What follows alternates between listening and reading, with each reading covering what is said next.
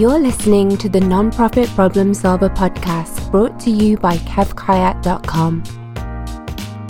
Kev helps nonprofit leaders deliver more impact faster and easier so they can be mission accomplished in 40 hours a week or less. For more information, visit KevKayat.com. Now, here is the host of Nonprofit Problem Solver, Kev Kayat. Kev Kayat here. Welcome to Nonprofit Problem Solver. Thanks for tuning in. We're here to help. You are actually the nonprofit problem solver. Our job is to bring you practical, tactical expertise that you can use right now, or maybe in an hour.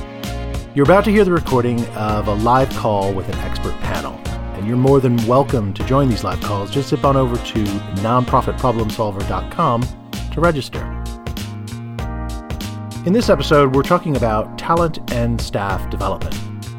Like everything else, we are now completely dominated by COVID-19 implications. And so we're looking at that with respect to how it influences the recruitment to key roles, how you manage your staff and your volunteers remotely and look after them well. We're talking about finances and the thorny question of not making payroll. How do leaders cope with that? And what are leaders supposed to do about managing poor performance? Now, everything is so different to normal. How do we interpret performance? What does that actually mean? All that and more over the next 59 minutes, give or take.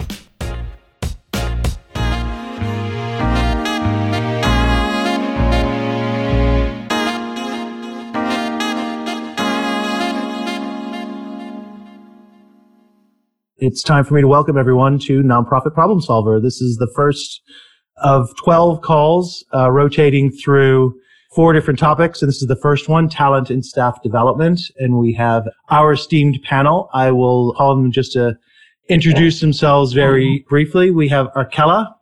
Hello, welcome.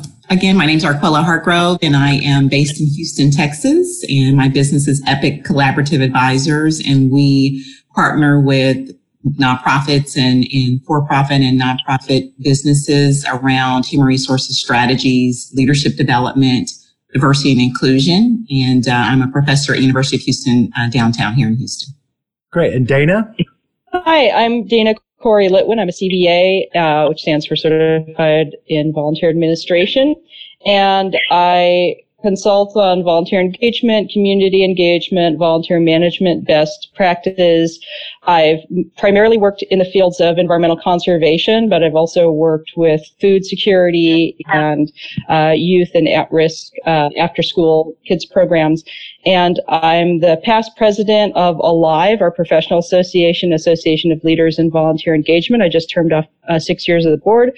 I'm involved with founding a multi-sector really umbrella alliance, the National Alliance for Volunteer Engagement, which is moving beyond the volunteer management sector to other sectors that have anything to do with volunteerism. And it's really great timing that organization has gotten off the ground in the last couple of years. Let me tell you. But I'm delighted to be here. Thanks, Kev, for having me. Yeah, thank you, Dana. Derek? Good afternoon. I'm Derek Fulton, and I proudly serve as the regional vice president with City Year. City Year, we are a national nonprofit AmeriCorps program that focuses on serving with school districts in 29 cities domestically and 2 international locations. And we deploy 18 to 25-year-old young idealists into communities and schools that are under-resourced and typically marginalized communities. So, and myself personally, I've been fortunate to serve in a leadership capacity at multiple nonprofits across my career. I currently sit in Cleveland, Ohio. I've been with communities and schools. I've been with the organization here in Cleveland. I started my career as a child welfare social worker and continued really dig into supporting communities and helping people to realize their dreams and what they aspire to. And happy to be here. Great. Okay, Brian. Okay, so I'm Brian Broadbent. I'm the CEO of a nonprofit called Business Volunteers Unlimited. So we work in Cleveland and Northeast Ohio, about 120 businesses and 800 some nonprofits annually. Professionally, I was with Arthur Andersen at Accenture, 27 years. For a number of those years, I was a global HR director for portions of Accenture. And so a lot of the HR questions that popped up are right up my alley. I do a lot of succession planning for nonprofits as one of the things I do at BVU. Okay, great. Okay, Thanks. I think I'm back. There you are. Okay, great. So it's Jody Weiss, and really great to be here with you all. I lead nonprofit and higher education practice over at Korn Ferry in DC. I've been in the New York office for years, Miami, and almost the last 3 in DC. I've been at Korn Ferry for, I think about 15 years now. And prior to that, my background was in publishing, completely outside of nonprofit. I was on the editorial side.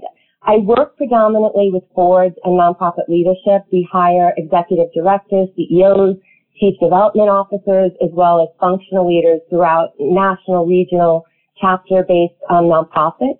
We've had so many interesting conversations these days about the attributes of future leaders and how equipped one must be to lead through a pandemic and other disasters. So I'm really looking forward to our discussion today. That's great. Thanks. Okay, so that's our panel. You can see we've got a wide range of experience.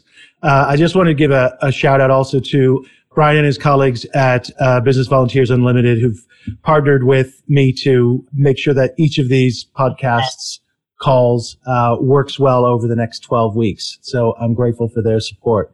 The way this is going to work is we have some questions that we're going to go through over the next sort of 40 minutes. What I would invite all the participants to do is to make comments in the chat. If you've got a specific example or a particular feature of your own situation that is relevant to the conversation and you want some input from the panel, please, by all means, put that in the chat and we'll try and pick it up as we go. And then at the last sort of 20 to 15 minutes, we will open up to further questions, assuming we have that much time. But we'll see how we get through these questions. Okay, so the first one is a question about how the situation has affected existing processes. So the first question is, we were midway through a recruitment for a critical post that we're going to need as soon as possible when everything ground to a halt. How should we manage this process from here? And I'm going to ask Arkela to answer that one directly. So this happened to a couple of my clients. They are in the nonprofit space as well, and they're in the middle of recruiting. We went through the process of doing virtual interviews via Zoom, and they decided to put the positions on hold until after we get past the stay-at-home work order. And so what I did was I reached back out to those candidates who we had interviewed, the status of the recruitment process. We would follow back up with them. We were still interested. They totally understood, what was happening and agreed to wait, follow back up with us. So definitely if you're in the process of recruiting, definitely still to utilize the virtual, especially with individuals who you're excited about and want to move forward in the process and communicate. And a lot of times everyone understands what's happening. So the key here is to communicate and still kind of move forward with the process as much as you can. Okay. So go ahead, Jody. So I was going to add to that, interestingly, if you do choose to halt a search, we're advising, on the Korn Ferry side, we are keeping close touch with the candidates and we're getting to know them better. So you can do virtual coffee chats with them. You can do virtual lunch. It's an opportunity. In our world, we think of top talent. If we don't use them for one search, we're absolutely going back to them for another opportunity. So we make a big investment. So it's a great time to get to know the candidate. But what I'd say is we've recommended, we're in the middle of dozens of CEO searches. We're keeping going. And we made an investment the first week this happened. We do our first round video interviews anyway. So most of the boards and search committees we work with are well versed. We train everyone. We do trial runs, how to run an effective panel video interview. We sit on it. So, we troubleshoot. And this time we made direction sheets. At Korn Ferry, it just came to the forefront with COVID, and we've tried to give clients everything they need to keep going. We've even done in the past 2 weeks final presentations. It's been really incredible because we had 3 offers go out for CEO roles last week, and now we're trying to think about what does virtual onboarding mean and how we can use the next month effectively. So some organizations do have to halt. It's a funding issue, but you can move forward with it and you can run a successful interview process virtually. Okay, great. We've had a question in from Deborah Johnson on the chat about critical positions and how to onboard when no one is in the office. Derek, what do you think about that? I work for City Year remotely, and a lot of our work is done from a remote perspective. So given that I'm in the leadership position, I do a lot of onboarding from a remote perspective. So one of the things that we recently discussed is given this COVID crisis, we can fine tune our onboarding process and really dig in. So I would suggest when you think of onboarding, think of it as you're onboarding the individual, and because you are not in your physical office space, that does not prohibit you from the onboarding process. So given that we have this technology and have these opportunities, I would challenge you to think of it in a creative way that the only thing that's limiting you is you don't have that in-person connection, but you will be able to conduct a lot of the exercises that you would have normally done anyway, because that's still that one-to-one interaction, or you can engage other individuals. In our onboarding at City Year, because we work all over the country, we utilize technology. The technology we're utilizing now, we've already been utilizing Teams and Zoom and all these fun tools because we have multiple people all over the country who we engage on onboarding.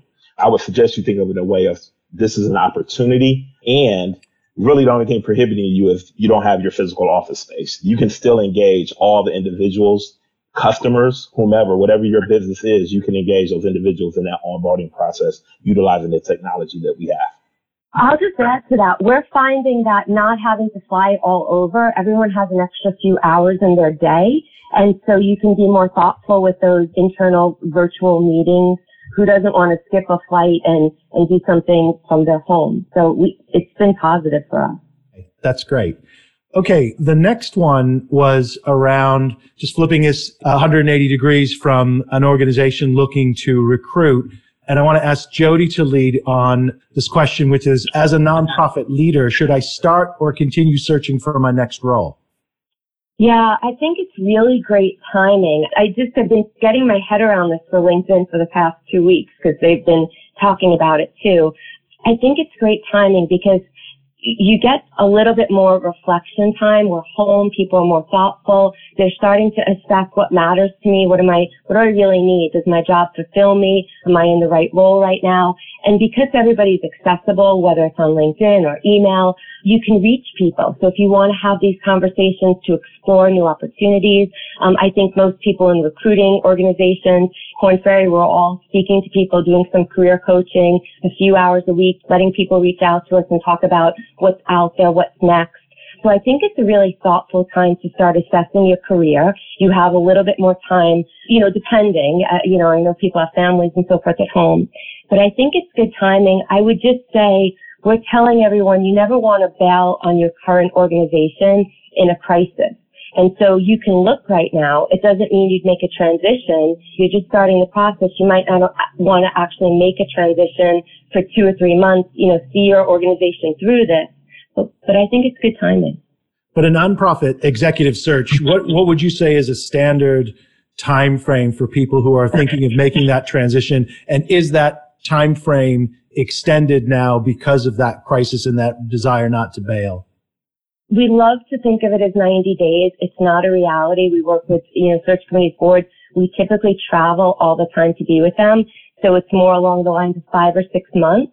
That said, the timing is right. If you kick off a search now, if you start getting involved in a process, hopefully in 2 or 3 months you can meet in person. So I think it's a great time now to do the research, do your homework, assess skill gaps. What would you have to do? What kind of training would you need to move into a certain role?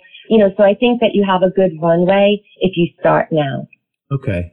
And then again, moving back from the organizational side, Brian, do you want to comment on succession and how organizations should be thinking about that? It's probably the furthest things from people's minds, and a lot of organizations put it off anyway. Mm-hmm. But how does the current situation focus the mind for, say, an executive director or a board member in terms of succession?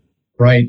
So, thanks for the question. There are a couple of ways to look at succession, and just looking at the people that are on this call, a lot of you know this, but you've got 2 levels of succession. One is interim succession.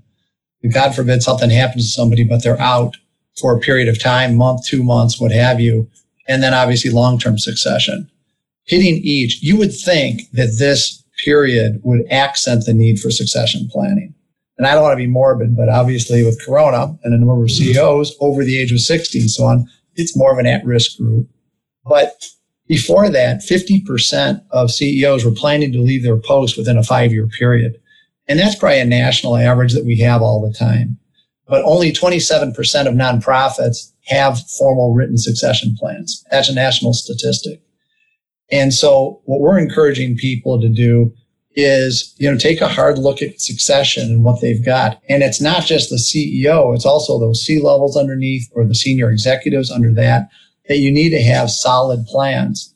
And those plans include all the things you would think of, list your key responsibilities on an interim basis, who's going to do each of those things. And then if somebody decides to retire, resign, what have you, who are the potential long-term successors internally and externally, and get a point of view of grading them out, how prepared they are to take on those jobs.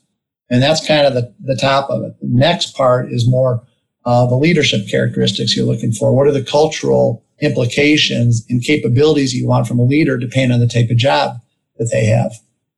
And then for people who are internal, what training and development are you going to have prepared to close capability gaps? It's always an important time to do it, but this has been, I think, accented even more right now. And so we would really encourage people to take a hard look at it. Okay, thank you for that. Anyone want to jump in on that from the panel? The only thing I'll add to that, given the City Year is a national organization and we have 29 executive directors across the country, we also have been looking at the individuals because of what Brian mentioned, not wanting to be morbid, because of Corona. We've been looking at if that executive director has to transition because of illness, or if leadership, or if people are working directly with the core members. We've really started looking at, because of the illness and how fast it's moving, how do you keep the program overall, not just the leadership aspect, but the overall program moving along? That's been critical. And we have work to do in that area. It's actually elevated that. Yeah, it's easy to assume that a federalized or corporate structure with a lot of local branches, if you will, even though they're independent organizations, would have a ready answer to that. But it's never quite as easy as that, is it? More challenging, actually. Add on to something Derek was just mentioning. The other thing is you want to try to have more than one person that knows some aspect of the job. It's always good to have multiple people so you don't have all your eggs in one basket on succession. Right. Okay, great. We've mentioned this already. Let's go straight to it. The next question is, one of my staff is tested positive for COVID-19. Do I insist that all the other staff get tested, even if they're asymptomatic? How do I handle this situation? Arkella, do you want to chime in on that? One thing is definitely to, and I'll tell clients, it's like they were not medical professionals, but, definitely to be sympathetic, and someone tests positive, we make sure we're communicating that to all staff and just to let them know that someone within our team has tested positive, especially if they're still working and they're essential personnel and they've been working closely together, then let them know that, again, has tested positive. And if they've been in close contact according to the CDC requirements, then they need to leave the workplace immediately and be in contact with their medical provider and going into self-quarantine. And then two, just communicating with everyone that this has happened. And what I've been seeing within groups is that they have shut down if they need to, and everyone goes into quarantine, especially if it's multiple people. But that's kind of what the direction is, and then having them to go and check out with their medical providers. Dana, do you want to weigh in from a volunteer's perspective, or staff more generally? Yeah, thanks, Kevin. Completely agree with Carl's point. And it's really your whole team. And thinking of not the division between staff and volunteers, but your entire team, whether they're paid or unpaid, full-time, part-time, if they've come into any physical contact with this person. And also understanding that, we're speaking from a lot of different areas in the country. I'm in San Francisco, which is on a pretty successful shelter in place. So not just the CDC guidelines, but your local safety measures, or in our cases, city orders, citable, enforceable police looking for people out and about orders are also in effect, and keeping those local legalities in mind. But communication is key. And really the leaders or the deciders in the organization understanding that it's an entire team of paid and unpaid people, perhaps, that need the same kind of communication and not two different sets of information or two different standards. That if everyone's getting, remote temperature taken as part of a process, which I know is happening in some food banks, with both National Guard and volunteers working, that process is applied fairly and consistently to all of your team members who have been in or are going to be in any physical proximity to each other or to clients. But this, to me, seems like a great example of why you want to onboard your volunteers the same way that you had your paid staff, so that they are familiar with all the policies and procedures. Because those organizations that don't do that, and then suddenly they have to speak to loads of volunteers, and the volunteers have said, well, I've never even seen the policy. I didn't know that one existed, because they were not onboarded in the same way as paid staff. I mean, I think it is a good rule of thumb, and you're more of an expert. You can correct me if I'm wrong. Is that volunteers are just like paid staff, that they don't have a paycheck, so they need all the same levels of support and so on. Yeah, exactly. That's a great point, Kevin. Building on that, volunteer is a pay category. My HR friends on the panel will nod their heads. Volunteer is a pay category. It's not a job title. So it's really about onboarding all of your team members with their job title. And again, it's your team. Some are paid, some are unpaid, some are full-time, some are part-time, some are remote, some are in person. Whatever that looks like, it's your entire team should have the same policies, best practices, health practices, safety measures in place, and understand that they're all in this together. That's really a core point, and really important for leadership to understand that if they're making decisions about volunteers or volunteer programs, they must have the actual volunteer administrative staff, paid staff, or anyone paid or unpaid who's managing other volunteers in on that decision. And I know there's colleagues and friends of mine on the call who had that happen to them, where decisions were made at a higher level, either about health policy or suspending or stopping volunteer programs, without the expert input of themselves or their other team members who are really running those programs. And that's a really poor strategic decision to make right now. Right. We've had a contribution from Karina on the chat for those of you who do not have it open. And I'll just read it very quickly. Organization hires a professional sanitizing crew to deep clean the workspace where the person tested positive. Everyone that had direct or indirect contact with that are placed on leave and do not report back for at least 2 weeks. So, Karina, was that a sort of knee-jerk reaction, or was that a sort of something in place? That's just a standard process right now. So you had that, you had prepared, you had pandemic in your policies and procedures? No, I think that was just coming from the county recommendations. Right. Okay. And there was funding aside for that. I mean, funding that was available. Actually, I think you're very fortunate in that regard. Thank you for that. Okay, moving on. Sorry, go ahead. I was just going to say that also there's the Families First Coronavirus Response Act that talks about the paid sick leave. So a lot of organizations can definitely take advantage of that if they do have an employee who is ill due to COVID-19, that there's the paid sick leave regulation in there. So to check out the Families First Coronavirus Response Act. That's an ideal segue into the next question, which is a bit stark. But if the organization is in a situation like this one, they'd say, we cannot make the payroll after next. So they know they're running out of cash. What do they do? Arkella, do you want to carry on with that?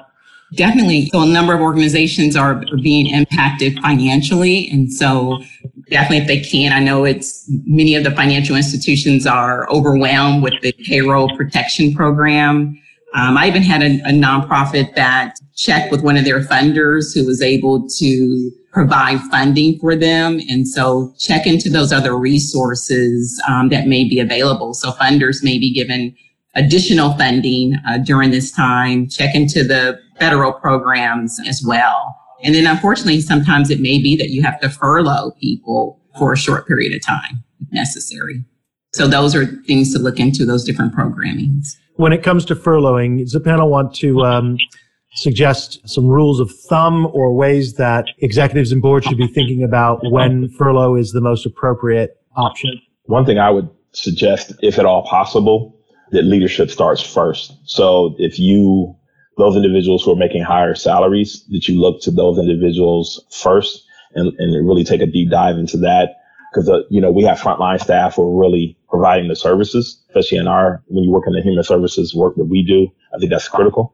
And if you have to do it broadly, everyone needs to participate, that it not be selective, that there be a policy in place that everyone is participating. I've heard horror stories about furloughs being delivered and leadership is not participating, things of that nature. If it leans in that direction, it should be all if you have to do it. And I would even go further, Derek, and say the leader could have a higher percentage of payroll impact, percentage impact on there. Because I agree with you, that's a cultural element. We just had to implement a kind of a light furlough at BBU, but we notified people early. It's effective April 16th. It's going to be for 2 months. Some of the other things we're doing to keep things going are things that Aquila you'd mentioned, but like loans and things, because we're buying time in this. We have a modest endowment that's available. We're not going to tap it while the stocks are down. We're trying to buy a little bit of time, and we think that makes a lot of sense. This is Ohio law, but you should know this, that because I know this is a national call, but the furloughs are treated like a separation. So one of the questions we had is, could employees use like vacation time to cover the furlough days or sick time, that type of thing? And the answer was your policies will dictate it. And this is, again, in Ohio, but your policy manuals will dictate what you can do. And in our situation, employees can use vacation time to cover the furlough days to the extent they have it. They can't use paid time, sick time. That's not available to them. But we told them, even in our communication, we went full disclosure to explain exactly where we're financially, our cash reserve balance.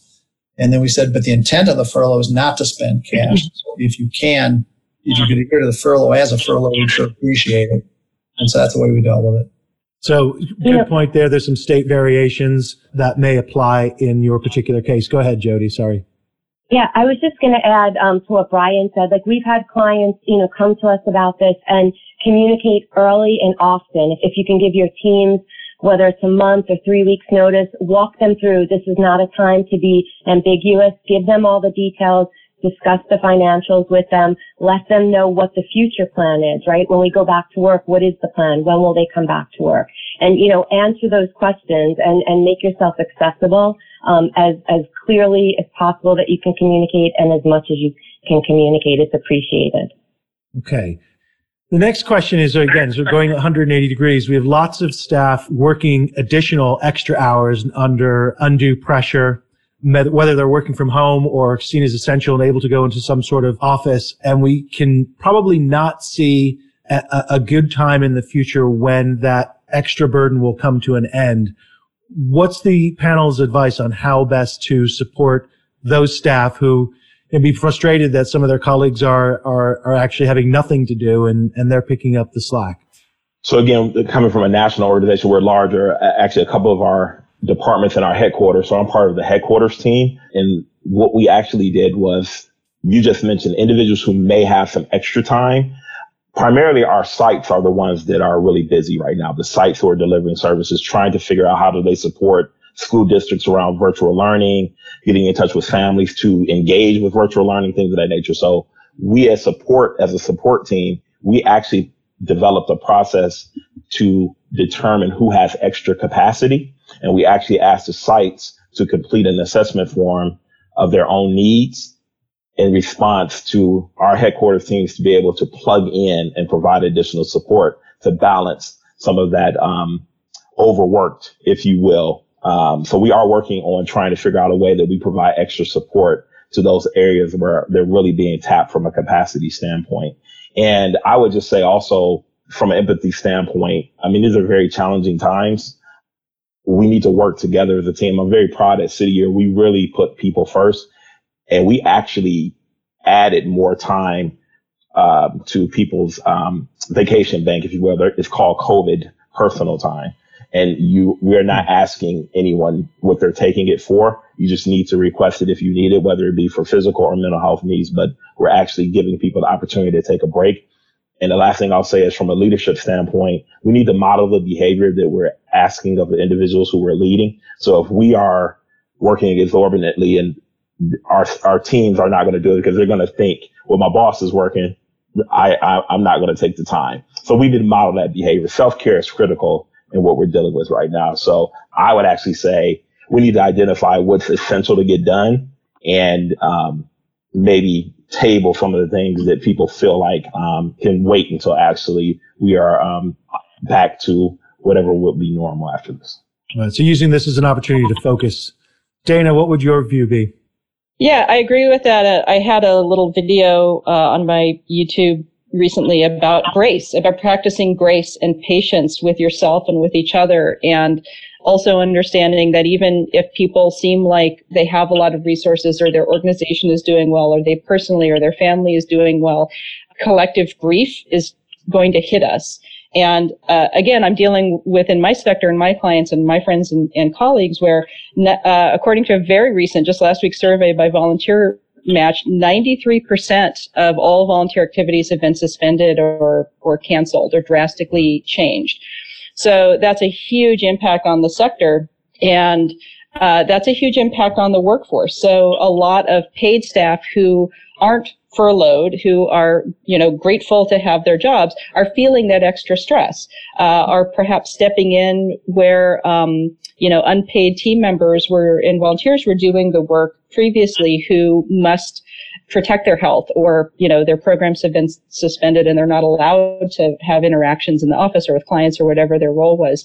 And really just allowing yourself and others to have that time and that patience while we are in triage, and understanding that creating these priorities strategically, not just now in an immediate response of not giving into that panic, not giving into, oh my goodness, we have to cut our budget immediately or else. It's like, no, it's actually a better return on investment to keep some sort of volunteer program engagement happening for the long term when we come back to, as Derek mentioned, this new normal. Nothing's going to be as it was before, and we can make that for the better. We can make that for the better of our agencies, of being more efficient with our missions, and being even more engaged with our community using this communication and transparency that many of the other panelists and guests have mentioned today. But yeah, people are panicked, they're afraid, they're sad, they're worried, and understanding that we still have to have that strategic long-term vision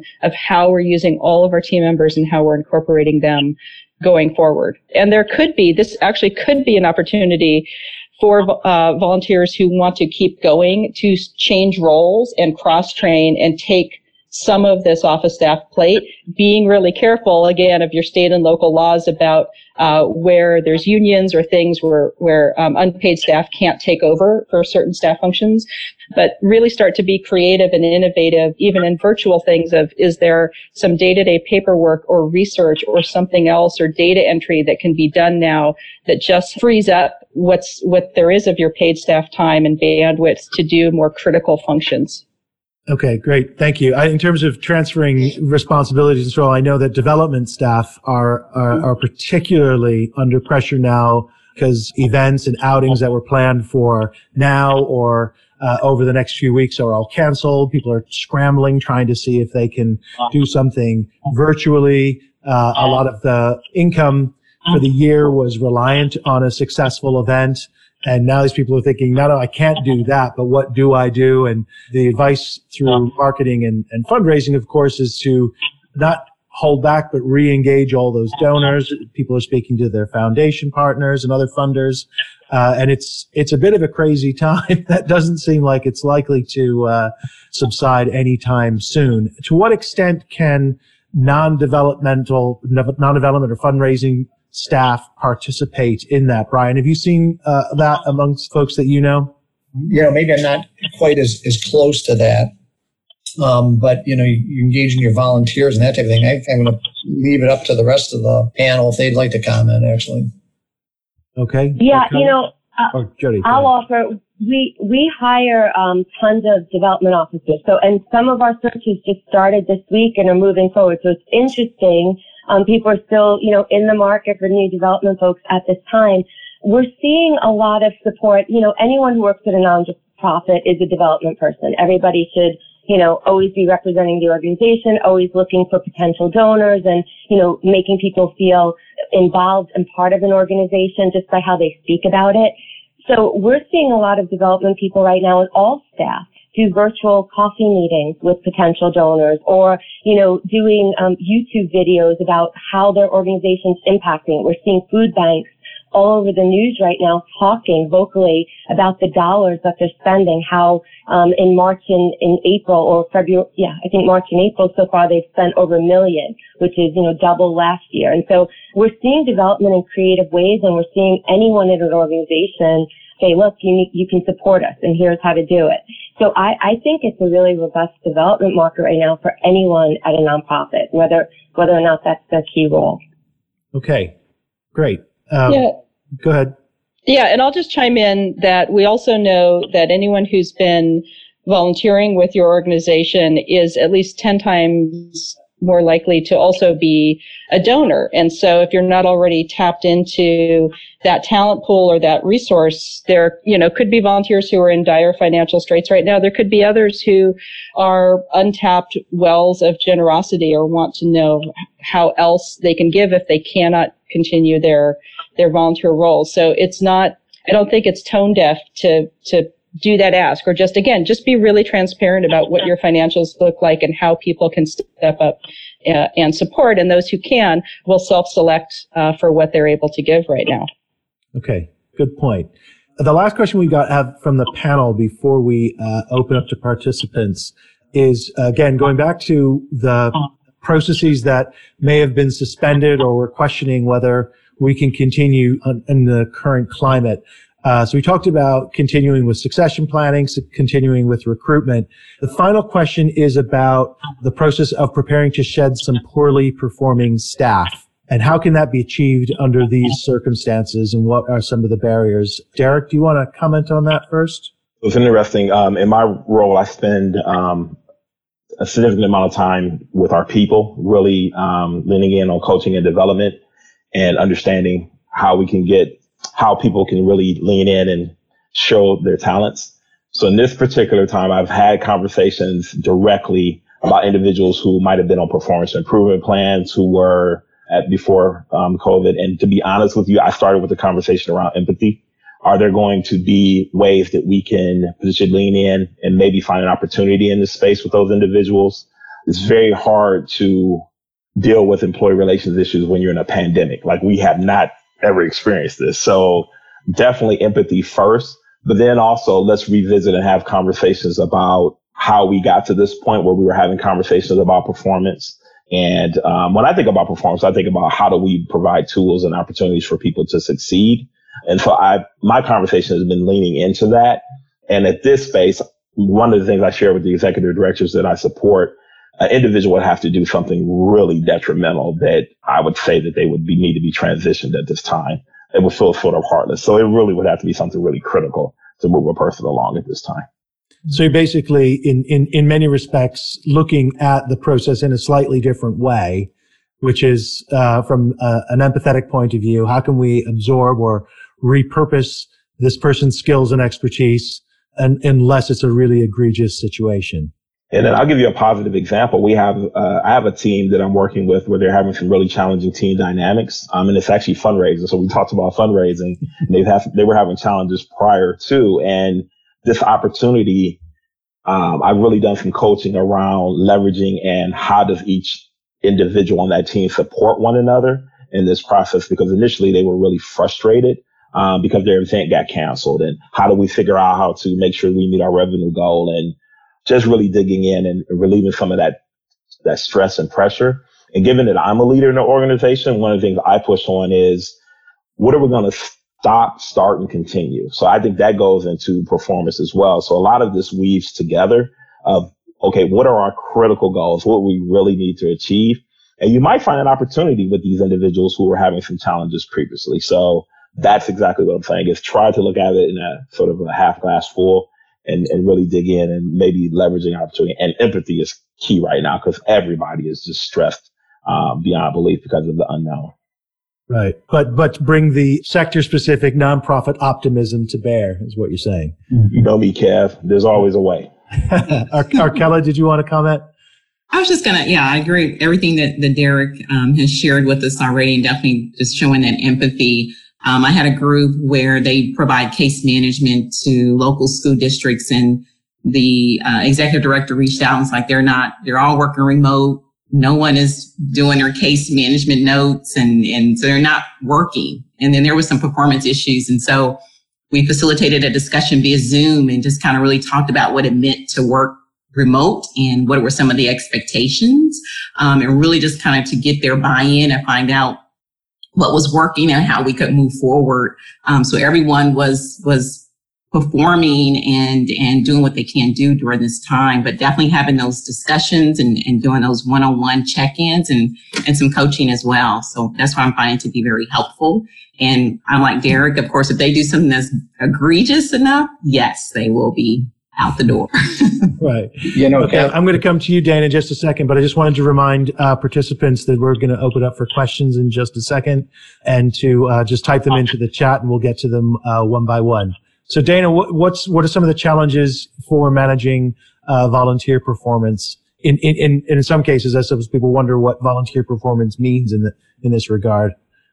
Well, again, back to that team idea that it should be consistent standards of conduct and consequences for paid or unpaid staff. And, I get people find out what I do. They're like, oh, what's it like to be in a profession where you can't fire anyone? It's like, I fired volunteers all the time in my years with agency. I was the hammer. Man, if you didn't do something right or it was egregious, like we're talking about something serious, like, yeah, you're out the door.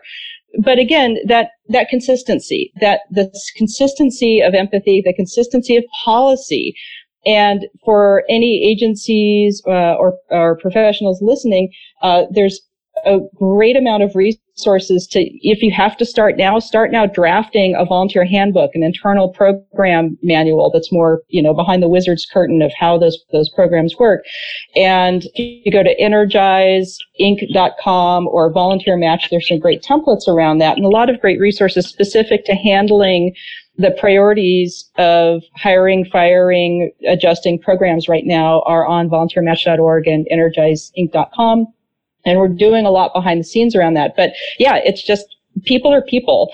And I have a system of the 3 C's of happy volunteers, but it's really your whole team of comfort, convenience, and connection. So if you have that with any of your team members, they're going to be good performers. They're going to be engaged, and they're going to be inherently less risky to face-to-face with clients or handling money or whatever tasks they're doing with donors.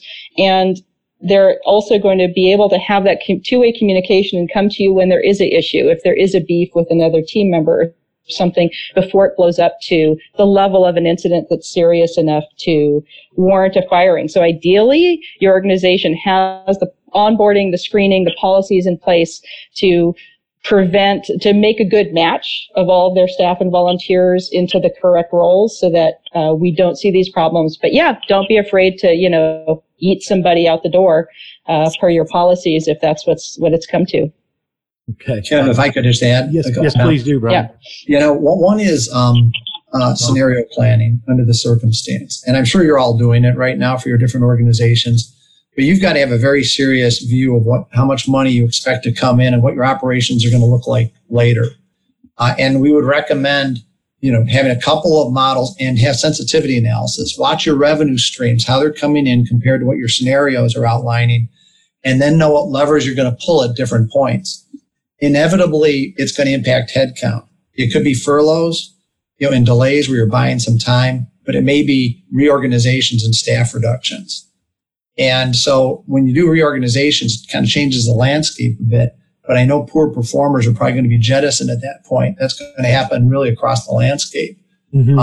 So you've got to document things now in terms of poor performance and so on. But at points, you're going to have to maybe eliminate programs, and it's going to have a broad impact.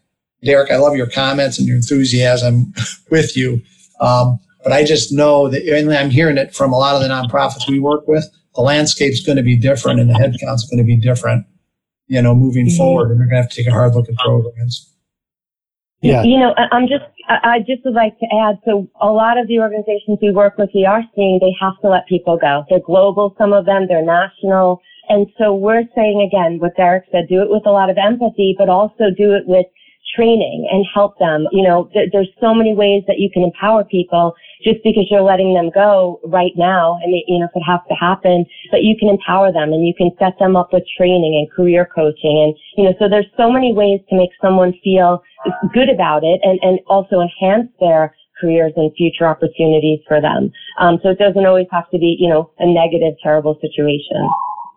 Okay, great. Thanks. Okay, we have our first question. I'm going to call and unmute Glenn Munoz. Speaking of skills and so on, Glenn, you've got a question about skills and talent. Yeah, thanks, Kev. I'm curious, what are the sorts of skills and talents that's maybe most needed in the not-for-profit world? Obviously, we've talked about fundraising, and ultimately everybody, to one degree or another, is a fundraiser. But beyond that, what do you guys find are the skills or the talents that are maybe most needed but difficult to come by for you guys? I'm glad to weigh in. And the skills needed right now, we've created completely new interview guides. What we're looking for in leaders now is probably different than 2 months ago.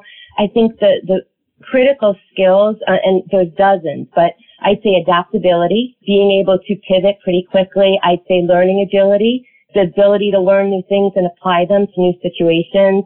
And I would say storytelling, which is really, communication, but really being able to move one person and move 5,000 people and being able to get up and tell the story and be committed and have passion. So, there's dozens, but those are always, the authenticity is critical.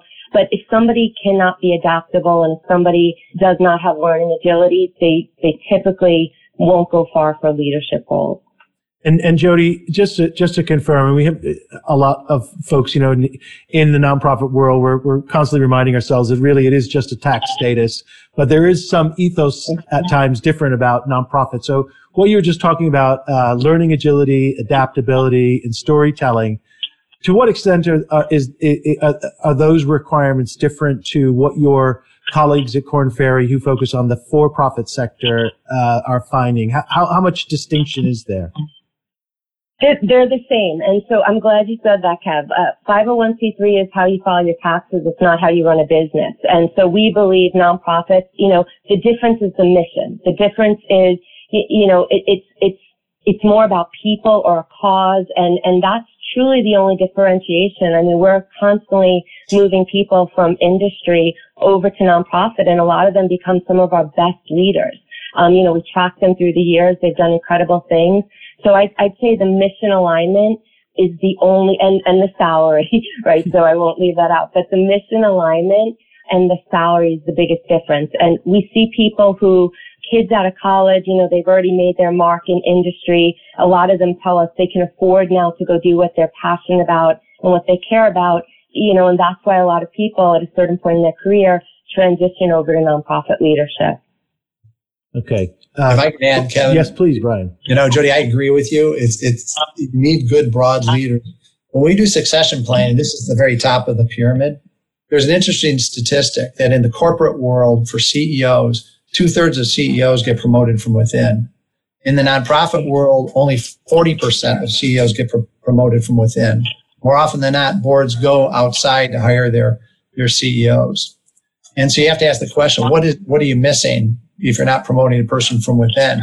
And the things that we tend to see tend to be, let's say someone who's a great program leader, they may not have the relationship with the board to have the board confidence. A CEO might have manage that relationship, and that lieutenant doesn't have it. Second, financial acumen. You've got to be able to talk the numbers, deal with auditors, and get your businessy board people comfortable with your financial capabilities. And then the third thing is fundraising. That if you've not fundraised, you might be able to do it, but the board might just be a little hesitant. Can this person raise the money and have the relationships with the foundations that they need? And that's often a particular issue because it's a different type of income generation than a lot of for-profit people are used to. It's not direct sales. Glenn, did you want to follow up on any of that? Yeah, folks kind of started to get to it. My kind of question number 2 was the transferable skills from the for-profit world to the not-for-profit world, and where you folks think somebody looking to make that transition maybe needs to add skills or add some talents in order to be a more suitable fit. So Glenn, I would say sit on a board. If someone is not involved in a nonprofit and they want to make the transition, your best bet is to get involved with a board, understand those dynamics. And often people who sit on boards are the people that become the executive director of an organization, take on a key role, whether it's a treasurer or, event committee, executive committee. Those are the people that when we host search committees and we're doing a search, always one of them raises their hand. And so, it's just it's a great way to get more involved and see if you do want to spend more time at an organization and eventually go for a leadership role. Yeah, I've seen that a lot, Jody. That's great advice. Sorry, and I'll just chime in that. Dana. Oh, sorry. Go ahead. Thanks, Kev. Yeah, and let me just chime in. I think it's obvious, but say it out loud that most board members are volunteers. And that's the highest level of volunteer engagement is board development and succession and legacy and leadership development.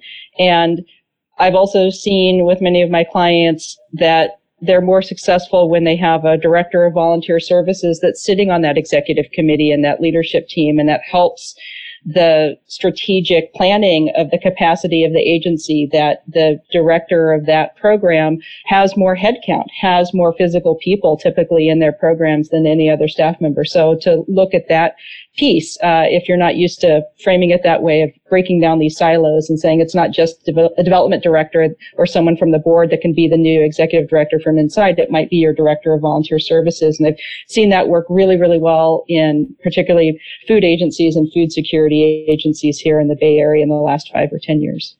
We got an input from Karina again, who mentions that local universities often have certificates of nonprofit governance. There's some continuing or executive education style stuff of way of getting into that local network. Yeah. I wanted to move on to the next question from Bishara. Bishara, can you hear us? Yes. So my question is focused on talent, but mainly with all of the changes around the COVID-19, there's been a number of state policy changes and federal policy changes that impact both those that your nonprofit might be serving, but also your own employees. I happen to work in an advocacy role, but it's actually not the same kind of function that would, that's my dog, that would support, how policy impacts my organization. It's more of advocacy for our participants. So, and a lot of nonprofits don't even have a policy function in the organization. And so when you're thinking about how those changes are impacting your nonprofit and those your organization serves, who in your organization should be trained or to trained to track those kinds of policy impacts, and where should that function live? It sounds like one for Arkella.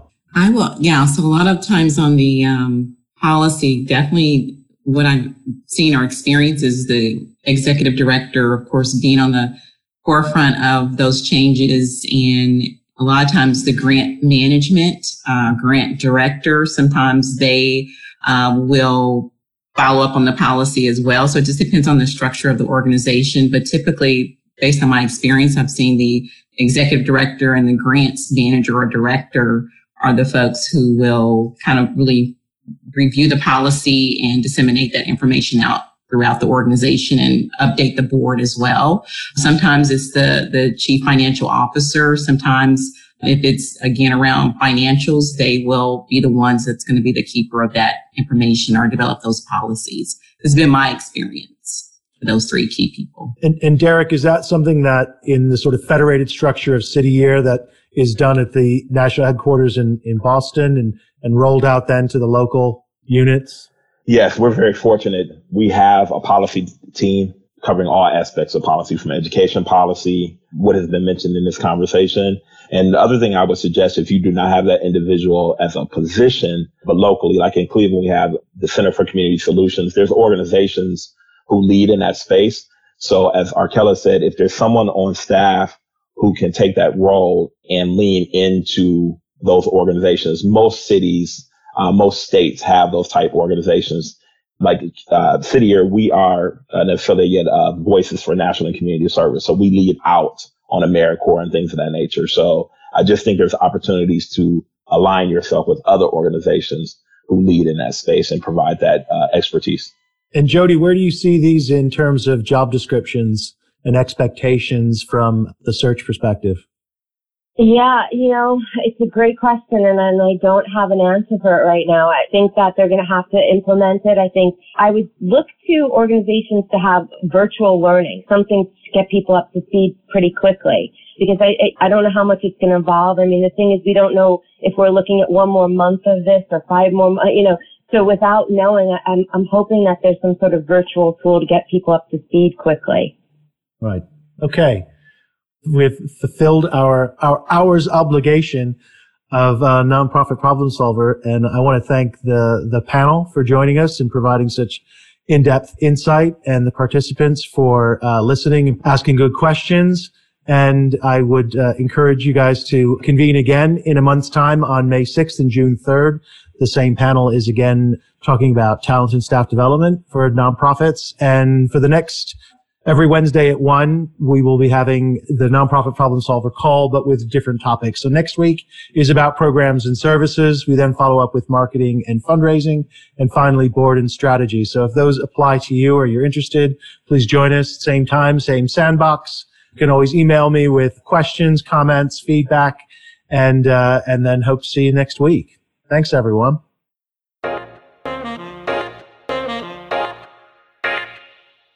Thanks for listening to episode 1 of the Nonprofit Problem Solver podcast around talent and staff development. I'd like to thank the expert panel this week that included Arkella Hargrove, Dana Litwin, Brian Broadbent, Derek Fulton, and Jody Weiss. I'd also like to thank Glenn Munoz at PodPro Audio for producing this episode. Thank you. You can join future conversations live by visiting nonprofitproblemsolver.com. Connect with Kev on LinkedIn, Twitter, and Facebook. You're also invited to join a private Facebook group, Social Impact Practitioner, where every day we go deep into the practical and tactical work to accelerate your impact. Because good causes deserve better results.